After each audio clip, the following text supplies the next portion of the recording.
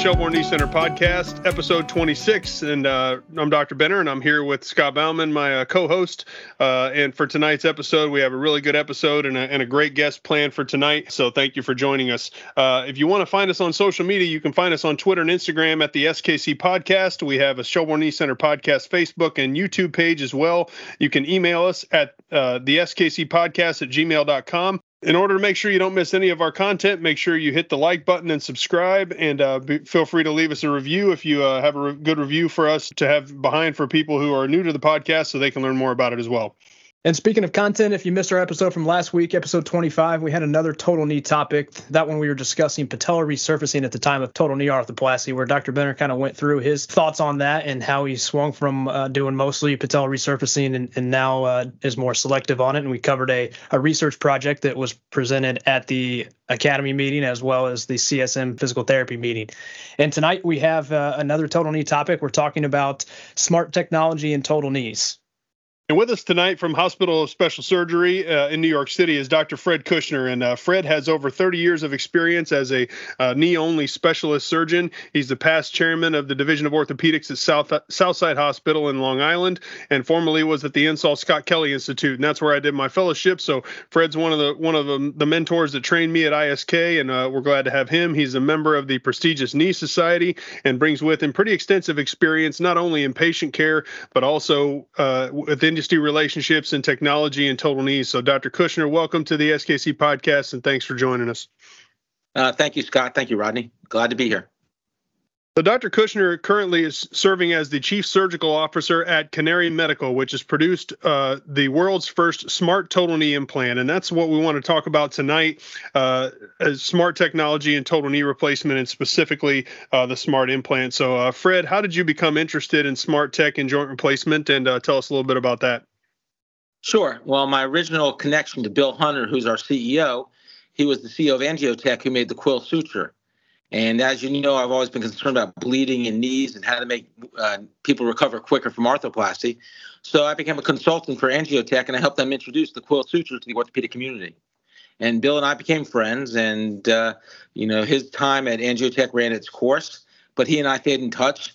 And about 10 years ago, he called me up and said, "Fred, I'm coming to New York. I have an idea." And when he talked about Angiotech, was putting drugs on stuff. Just so you know, Angiotech made the first drug-eluting heart stent, which was the most successful medical device ever released. And he met me for dinner, and he says, "Fred, I got an idea." Tell us a little bit about that. How did he initially pitch this to you, and how did he originally get you to buy into this? Well, he said about $3 billion a day, and maybe he just made up that number, cost of medical devices is put into people every day, and it does nothing. And he said, someday we're going to look back and say, you spent $4,000 in metal and plastic, and that's all it did. And his idea was, let's go ahead and put sensors on stuff. So his old company was drugs on stuff. This was sensors on stuff. So we picked knees because, number one, I'm a knee surgeon, and number two is it's got big real estate. And that's where we started. So you mentioned that's where the journey started. Tell us a little bit about that early going and how that led to the start of Canary Medical and how that led to Persona IQ. Sure. So for 10 years, we went to the academy and we came home crying. We pitched the idea. We told people our thoughts, and it kind of was foreign. Putting sensors on medical devices, putting batteries on the knee itself. We met with every major company. We flew down to several of them all across the United States. And at first, people were skeptical, as you can imagine. But then COVID hit. Telehealth shot off the screen, and suddenly it wasn't such a strange idea. And Zimmer, fortunately, Ivan Pornos, who's now the CEO, had the foresight to say, hey, data is king. This is going to collect data. We'll be able to do better joint replacements with more data. And he embraced the technology and signed a relationship with Canary Medical. Now, back to the skepticism before COVID. You mentioned that there was this skepticism when you pitched it to these companies. What were some of those things? What were the feedback that you were getting from the other companies? Well, some companies, a lot of it is companies sometimes don't want to invest in new technology. They say, you go ahead and develop it, and then we'll buy it later. That's one philosophy. Others didn't get how they were going to make any money off of it. Others just were afraid of a failure because, remember, many leaders in arthroplasty companies, they're afraid of a failure. Okay, they don't want to spend a lot of money on a project and lose because our jobs are pretty stable. but often if they have a failure and lose a lot of money, their job may be in jeopardy. So I guess there's a whole variety of reasons. It was new, the concept wasn't proven, people were afraid to invest in new technology. Would it be accepted? Those are probably some of the things. And then once you got an industry partner that was interested and had an appetite for this, how did it progress on from that point to actually getting to market? And tell us a little bit about that, as well as the product itself, Persona IQ. Sure. So, basically Canary Medical makes a stem that hooks to the Persona knee. That's Persona IQ. Inside this stem extension, 58 millimeters long, it has the battery, which is made with pacemaker type technology, and accelerometers and gyroscopes. And that's kind of the device. In a perfect world, we would have liked that to have been attached to any company's prosthesis so you can compare results across the board. But obviously, people aren't going to invest and allow you to use it in a different prosthesis. But Zimmer embraced the technology. Other things happened. The FDA gave us breakthrough status. In fact, the FDA gave us breakthrough status not only for knees, but also for hips and shoulders. They realized this is where the world is going, and they actually were right. If you look around, there's AI, data on many medical devices, and the FDA knew this was coming, and they embraced our technology and gave us expedited review. How exciting was that for you when you got that phone call that was going to happen? And why do you think the FDA, were you surprised at that, I guess, that the FDA had that kind of foresight? Not surprised, because despite the stories you hear about the FDA being like other government branches, they were actually very helpful. They helped guide us and encourage us to do the expedited review. And they also guided us to make sure we included all the stuff that was needed to get a rapid approval. It's new technology. These are things that they wanted to see. And they actually were a partner in guiding us through the process. Now, going back to the product itself, you mentioned data is king, and everybody's really searching to get as much data as possible. You mentioned accelerometers and gyroscopes. What was the initial thought on what parameters to collect with technology like this in a total knee replacement? That's a great question, Scott, because if you look at our first slides and our first presentations, we were putting all kinds of sensors in the device itself. The problem was that was going to be very cost prohibitive to make all those SKUs. We suddenly came up with the idea, let's build one device that can be added to any of the knee replacement sizes or any of the polyethylenes. And that's where we came with the stem. And then we also did our due diligence, and we found out the kinematics that you could collect with this device, you could infer mathematically what the range of motion is. And then also there's some good data out there about how gait parameters can predict how well patients are doing. It's a good substitute for patient-reported outcome measures. And you can actually even judge patient satisfaction by how normal their kinematics are. So it wound up being quite a good source of information that can translate to clinical care. Now, Dr. Cushner, my background is physical therapy before I got into the research side here at the Shelbourne Knee Center. So as a physical therapist, we're always looking for the parameters and trying to get accurate range of motion, whether that be in the clinic and definitely at home or something of that nature, as well as gait speed and how much they're walking and what that kinematics looks like. There are some more surface-based products out there, as simple as a pedometer, and everybody has a small computer in their pocket with an iPhone now, and you're able to track steps and things. But obviously, that's not really a competitor of yours. But how is this different? How do you think it's better than some of those other more surface-based technologies? Sure. So one of the first things that we did is we bought 100 Fitbits, and we asked patients if you want a free Fitbit and want to be part of a study. So these patients were incentivized. And when we looked at the use of the Fitbit, 1/3 didn't even use it. So they said they were interested, wanted to be in a study, never put the damn thing on. Okay. The other ones did it incorrectly. They didn't charge it. They didn't wear it. So out of 100 patients, maybe 30 used it close to the way they were supposed to. And there are other studies as well that show that just when you have to put it on, compliance is poor with wearables. The other thing was, while we were doing all this, I gave some lectures in South Africa and was able to break away and go to a safari. And it was amazing. I sat on my butt the whole day, but I did 24,000 steps. The reason is on your wrist is not a great substitute, for what's actually going on with the knee. So, it's data from the device itself is certainly superior, and compliance is like 96%. If they unplug the base station, it's probably the only thing that's going to happen, or if there was a failure, but we can get you a new base station. And it collects data for almost 20 years. So you're not going to have that wearable and wear it for 20 years. This actually will generate data. It stores it for 2 or 3 weeks if you're on vacation, automatically downloads from the base station. And this is just version 1. We'll improve our base station as we already started doing that, and we'll improve the things we can collect going forward. So as I'm sure you've heard several times in the past, the first reaction that, people who haven't been exposed to this kind of technology and joint replacement implants before, I'm sure the immediate answer is, so what, Fred, why do we really need this? Is this really necessary? And am I going to change something about my implant to put this thing in here and get all this kind of data that I've never had before? And of course, everybody thinks I have great results. What do I need this data for in the first place? How do you respond when you get those kind of inevitable questions from people who are skeptical about it when they first hear about it? I'll ask them, what does a robot add for you? Okay. Many studies out there that what does a robot do? It might make your x-rays look a little better, get rid of some outliers. But how many great studies are out there that show a robotic knee replacement is better than a non-robotic instrumented knee? Okay. You can always be skeptical of technology, but if you look and see that we have over 1 billion data points last time I checked. Okay. And by having these data points, you can look at some of the literature. If you look at some of the work out of the Rothman Clinic, because we're all trying to keep costs down, and physical therapy, no offense, Scott, can be expensive. Okay. And not everybody needs formal physical therapy. But one of the big things out of the Rothman paper by Matt Austin, I believe, he was the main author. And the conclusion was, you don't need physical therapy, but you have to identify the people that are doing poorly. Otherwise, everything you gain, you lose on the few people that don't. And this actually gives us, now that we have over 1 billion data points, if you look at the site of what we collect and you see how you can use it, you collect enough data points that you have recovery curves. So every Tuesday I log on, I look at my patients. We have a sort and filter feature, which tells me patients that are less than 20%. Fortunately, I'm a good surgeon, so the little red box doesn't show up on many of my patients. And I can call them and say, wow, what's going on? You're not walking very much. Your range of motion isn't so well. And I can adjust their physical therapy, or I can sit there and adjust their pain medicines, and I can identify those that are starting off a little bit slow. And we know that it's that early range of motion that predicts how well people are going to do with their knee replacement. And anything I can do to intervene early and make patients happier, perhaps we can get knees closer to how hips are doing. We know hips are wow and knees are ow, and 20% of knees aren't happy with the way they're doing. So the more information we have, hopefully we can improve that. It's really one of the points that I was hoping you would bring up, and I agree with you on that. It's kind of one of those things that we don't know what we don't know.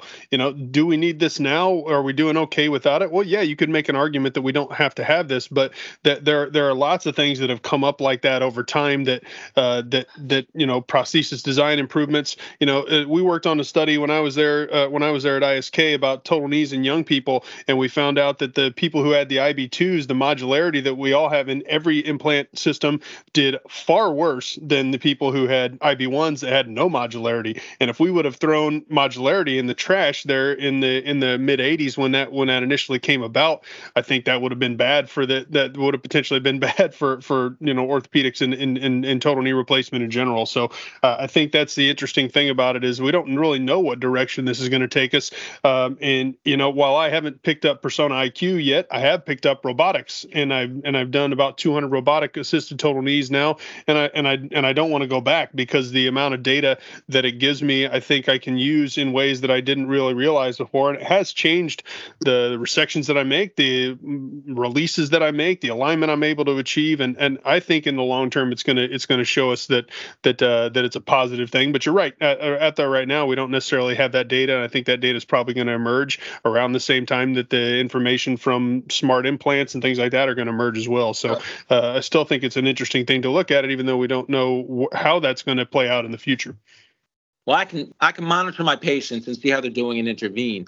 But as a research tool, if I ask what's the ideal way to put a knee replacement in, and I ask a group of 10 surgeons, we get 10 different answers. Is it mechanical alignment? Is it kinematic alignment, like you're talking about next week? Is it limited kinematic alignment?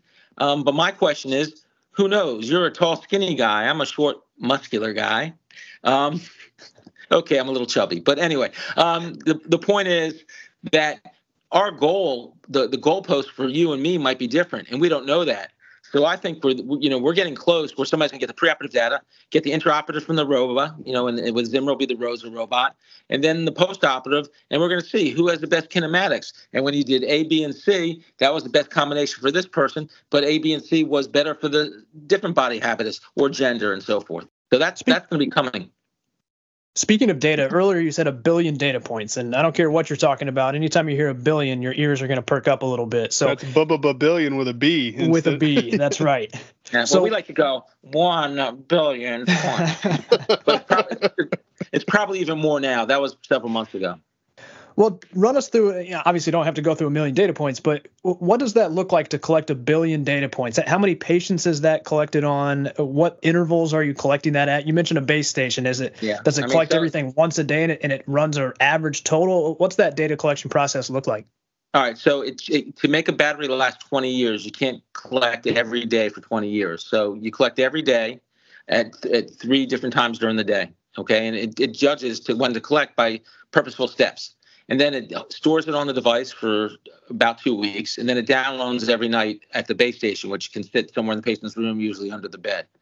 And it just automatically downloads and collects. Now, when you have all these data points, now you can get what we call recovery curves. So we know what the average is. Now we're able to divide it. So we know for age, less than 65 and over 65, what the mean is. We know for gender, okay? And we can even go into to BMI. But we know what the average is and generates a recovery curve. So when I log on and look at my list of patients, I can see how they are compared to everybody else. It's blinded. You don't know who the other people are. You don't know who the surgeon is. But you can actually see how they are in relation to everybody else. And that's how you judge how they're recovering. How many of these have been implanted so far, Fred? How many have you done in your own experience, and how many have been done worldwide?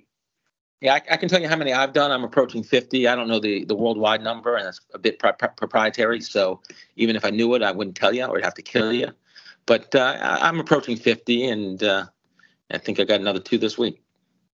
And what do you feel like early lessons have you learned from what you found? Are there different trends that you feel like you're seeing now? Is there anything that you've looked at in the data that you've accumulated so far that you think, wow, I did not expect that, or I didn't think I was going to see that, but that's what I found? Well, the first thing is when I got the data, it was pretty raw, and I could infer because I had access to discuss with data scientist David Lee, who's one of our lead scientists, lives right next to my office in Manhattan. So he's gone over the data and educated me. But then later on, when we had the data points, we generated these recovery curves. So now I can actually see how people are doing compared to everybody else early on. So I guess the best thing I've learned is how to best use the data. Log on, look for the outliers, call them and see how they're doing. If you're doing well, then that's fine. And patients like to see the information as well. I mean, today, I have to just remember who has the persona IQ because they love going over the data and seeing how they compare to everybody else. Mm-hmm. And that's the best way, is being able to sit there. Now, I've changed the way I practice. I used to get x-rays on my second visit. Now I get it on my first visit. The reason being is some of my patients come from long distances. So if you're doing well and your PIQ data shows you're doing well, you perhaps don't have to come in at the 8-week, 9-week visit. We can just call in and check. So I'll say, look, if you're doing well, call me. We'll go over the data and save them a very long trip, and I can do the post-op visits at my leisure. Yeah, that was a question I had for you was what is the patient response? I mean, in every industry, everybody's fascinated with technology. I would imagine it's overwhelmingly positive in terms of having access to, or you having so much access to their own data. So can you tell us a little bit about what the patient response for this is? Well, the first thing they asked was, does this track me? And which is kind of silly because my wife thinks about buying something and it shows up on my computer. So I think I'm already being tracked, number one. Number two is my usual response is, oh, we don't need to do that. That's why we gave you the vaccine. And now we'll get a chuckle with them. But I reassure them that you're not being tracked by this. It's totally blinded information, and the information, nobody's going to be able to sit there and find out how well you're doing. It's more for you and more for us to help you. And patients are very satisfied with it. Now, look, some patients get a little nervous because you do have to go through the risks and the benefits, and some of them are, get reluctant when they talk to a family member who always has an opinion based on science. I've heard things like, oh, I heard you can't get an MRI. No, you can't get an MRI. I can't get a CT. Yes, you can get a CT. I can, battery's going to explode. No, it's actually pacemaker technology. It's sealed several different ways, so you're very safe. So there's a lot of myths that get when they talk to their neighbors and friends, but mostly the people that decide to have it are anxious to have it put in. This is one of my least favorite topics when it comes to smart tech. But has this impacted anything from a marketing standpoint? As I talked about a little bit before, I picked up robotic technology at the beginning of this year, and that's something that one of the first things that reps sometimes pitch to you when there's a new smart technology thing to come out and say, oh, your patients are going to start asking for this. You're going to be able to market this. You're going to increase your patient population. And for me, that's an immediate turnoff if the rep starts with how this this is going to impact me rather than how it's going to impact their patient, their pitch could probably end at that point because I'm not really interested. But there's no doubt that at some point patients start asking about this. Patients tell friends about what they have, and I was just curious if you've noticed anything from a marketing and patient engagement standpoint since you started using it, and since there's been some discussion about it. Yeah, I mean, you see people. I mean, it's different. I mean, when Mako first came out, they would come in and pitch. They were only going to be promoted at 1 or 2 hospitals in your area. You'll grow your practice. Maybe be coming in for a partial knee, but not everybody's a partial candidate. It will grow your total knee arthroplasty as well. And they had a whole marketing package. Zimmer's not really doing that. It's technology. Patients, there really hasn't been a direct-to-patient campaign right now. But you see it on LinkedIn. Congratulations, Dr. X. You were the first one to do a smart persona IQ in this area. Does that get to patients and drive volume? Perhaps not yet, but there are patients looking for it. And, as we show the benefits, I mean, look, we're going to have to, pretty soon CMS is going to require us to give patient-reported outcome measures.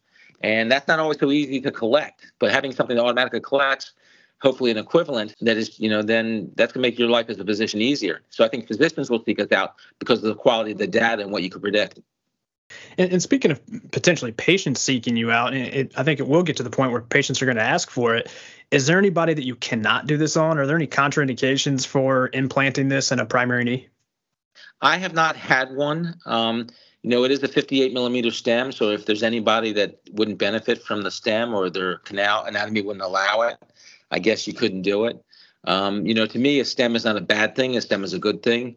My practice has a very large population of obese patients, and having a stem extension actually improves the survivorship. So I think the stem is actually a good thing. But I guess you have an old fracture or anatomic. But we've already designed a stubby stem that's going to be much smaller. That should be able to fit all the anatomy. So we already have a workaround. Our current design right now, uncemented knees are actually very hot, and most companies have a design for uncemented knees that's probably 25 to 40% of their current volume right now. We have a uncemented design in the works that's just going through the process of getting approved. But if you want an uncemented design, then that would be for you. But that's it. So, Fred, as we talked about, there's always people that are going to be potential skeptics, and there's a couple specific potential downsides of smart technology use in total knee replacements that I want to cover with you and kind of hear your thoughts on. So, cost is always something that we're going to hear about anytime we're adding any technology. And how do you reconcile the potential for increased cost to the medical system of incorporating smart technologies? Certainly a lot, what's cost? I mean, we did get an NTAP, so you actually code and get reimbursed for the stem. That's coming. So that helps out, number one. Number two is, right now it's early technology. As more and more get done, the cost comes down. And number three is, what's the cost of your prosthesis? Don't say it, but that's all part of the negotiating. Okay. Mm-hmm. So it's cost is multifactorial. But, not having to, I could argue cost in so many different ways. And you'll say either I'm a slick New Yorker saying, look, if you're having less physical therapy, being able to monitor the patients, you save cost that way. You save cost for the patients by not having to travel. But does that institution really care about that? I don't have to see patients as often. I'm very comfortable if they're doing well to see them and monitor their data. They make them come in for that yearly visit with an X-ray. That allows me, as you know, knee patients are the key to a practice, and not filling up with patients I've already operated on actually is good for my practice and may have financial benefits. So I try to stay away from cost because there's so many different ways you could argue it. I could also argue that, you are allowed to bill for the monitoring. Okay. You have a bill for just collecting the data and also for analyzing the data. And if you intervene and call the patient, you can bill for that as well. There's remote therapeutic monitoring and remote, patient monitoring. So these are I'm glad you brought that up. We actually looked at not a persona IQ at my institution, but we looked at my mobility, which is the Zimmer platform for patient tracking. That's kind of dovetails with the robot as well, and persona IQ as well, if you're utilizing that. But we weren't really talking about that. We were talking more about, patients have the ability to message you. You have the ability to get some data from patients that you wouldn't otherwise be able to get. And the pushback from some of the surgeons was, so who's looking at all this data? What if there's data that pops up that's concerning, and I'm on vacation, or my PA is supposed to look at it and doesn't get a look at it, things like that. there was concern about who's going to be monitoring and who's going to be analyzing this data in real time. And for me, I'm fortunate that I have physical therapists that Scott used to be one of that monitor. We kind of divide the patients up among the physical therapists. They're all my patients as the surgeon, but they each have a physical therapist that's attached to them that is in charge with being their primary contact point. But not every office works like that. So how do you handle that issue? And do you see that as being a problem of any kind? Not with the data that we're collecting. I mean, my biggest fear if somebody somehow sends me a message through Epic that says Dr. Cushner. So rather than calling the office, my wound's red and it's draining, and somehow I missed that message. That's the stuff that scares me. If you took 20% less steps 1 week, that's not earth-shattering. And we have that sort filter and the monitoring feature that actually red flags patients that aren't doing well. And look, we're exploring different models. There may be people that like to look at their own data and call the patients. There may also be people that we outsource and we monitor for you and just give you a report that every patient's doing fine. These are all areas as we grow from a startup to a well-established company, seeing how we can best handle the physician's needs when it comes to data. When it comes to real world monitoring too, does that become a difficulty sometimes if patients are like, hey, it says that that it says that my range of motion was 94 degrees yesterday and it was 97 yesterday. I'm really concerned about this. What are we going to do about this, Dr. Cushner? Yeah, 94 versus 97 is probably not that big of a deal day over day. Let's see what it is like tomorrow. I'm sure there's concern, about does this generate more phone calls? Does the patients having access to all this kind of data generate concern about the patients from time to time? Have you experienced that at all? Not at all. In fact, it's the opposite. When they actually see their data, they like seeing how they compare. They get very competitive. Just like Peloton. When you go on the Peloton, you want to beat, you want to be a number one. So actually, it's almost a Peloton effect where people are actually striving to get the most out of their knee replacement. I'm working so hard. Look how great I'm doing. I have some patients that text me saying, am I still in the 90th percentile? I mean, they really take it as their job that they want to be the best post-operative knee patient ever. I haven't seen a real hassle of people saying, that nitpicky with the data. Yeah, and I agree with you. To be clear, I think it's a good thing, not a bad thing. I just, like I said, I think these are kind of issues that people come up with sometimes that I don't know that I may not have thought about that I think are interesting ones. How much of the data is able to be accessed by the patient themselves versus just being able to access by you as the operating surgeon? Or is there any crossover there? Or is there any data that is specific to just you being able to see if they were on a platform like MyMobility, or does it even translate to MyMobility for the patient? Yeah, I mean, through the MyMobility, the patients do get some feedback. Most of the Canary data right now is limited to the doctors logging in and checking the data themselves. Certainly, we are working on a patient interface to allow them access, but not all access.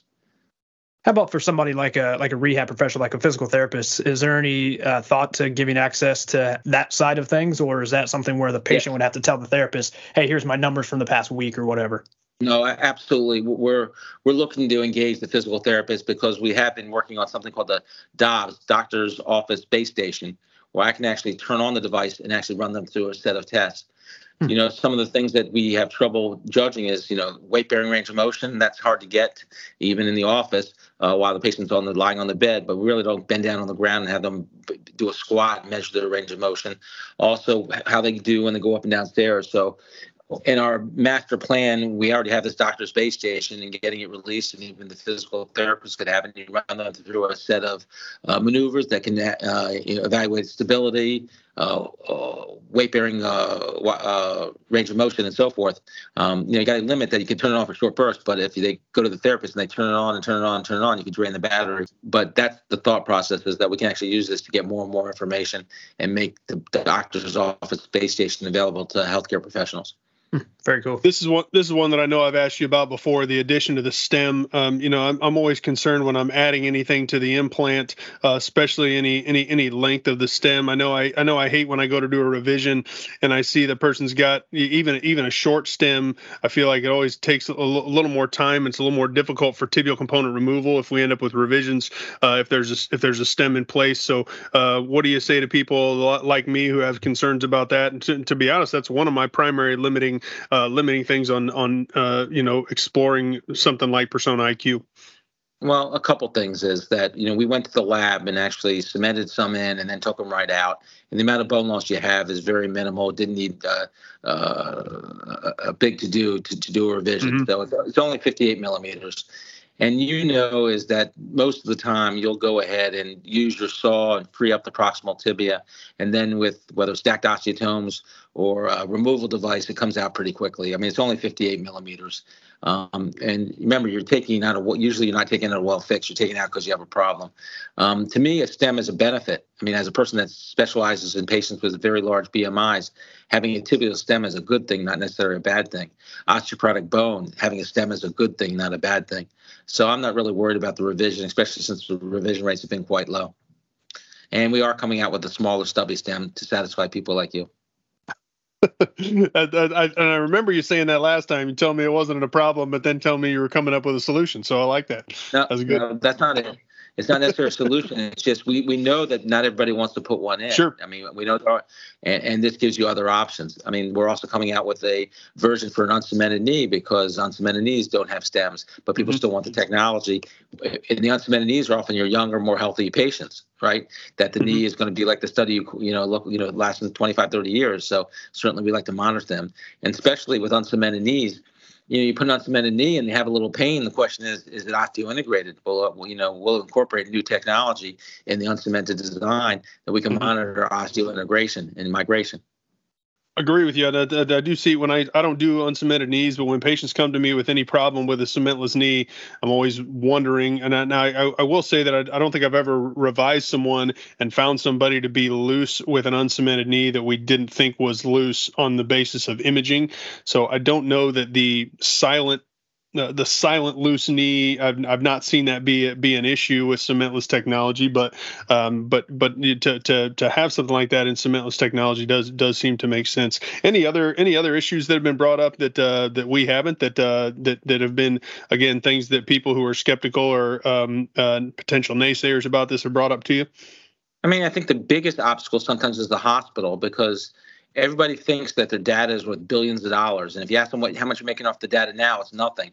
And, for the most part, 25% of these are being done in ASC and the patient's in the hospital for one day. So I think that's the biggest thing is hospitals wanting to sit there and not put it in, not because of safety concerns, but more of they think the data is worth $1 billion and they're trying to negotiate a bigger piece of the action. I think that's a big thing. Rather than saying that this is good for patient care, it's, well, that's our data. You're taking our data, even though they're in the hospital for 23 hours.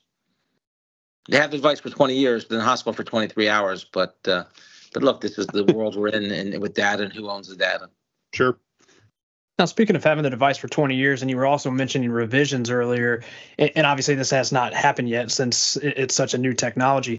But what is the thought or what's the plan for somebody that wants to continue tracking after 20 years and they have a well-functioning total knee at that time? Is the thought to do some type of swap or revision to swap it out, or just say, hey, you can't be tracked anymore and just live your life like you want to? Well, 20 is a very conservative estimate. Obviously, we can adjust as time goes on. The less we monitor, the longer the device will last. Battery technology changes. It's already changed since we started first putting these things in.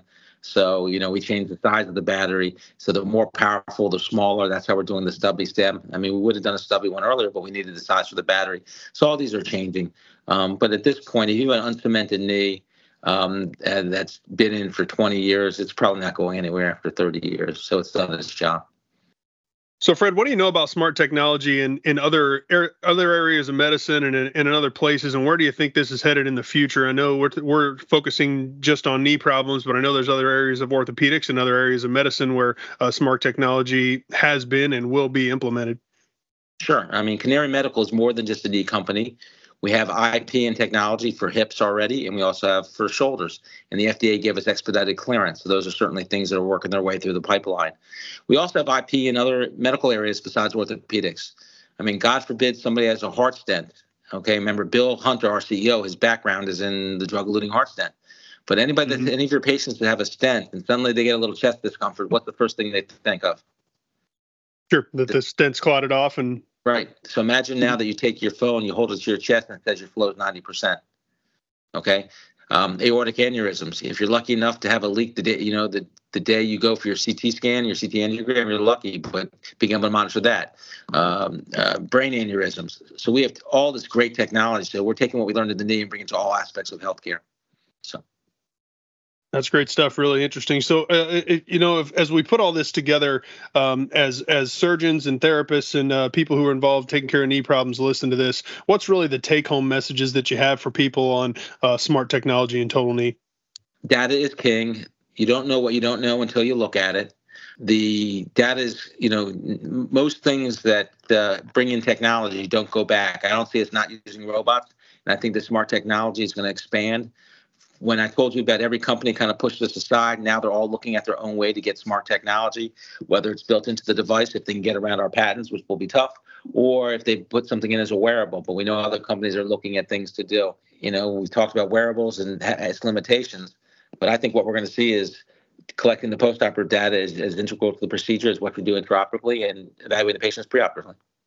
Well, thanks a lot. That's great stuff, Fred. We really enjoyed having you on our episode tonight, and we appreciate you taking some time for us out of your busy schedule. And best of luck with this moving forward.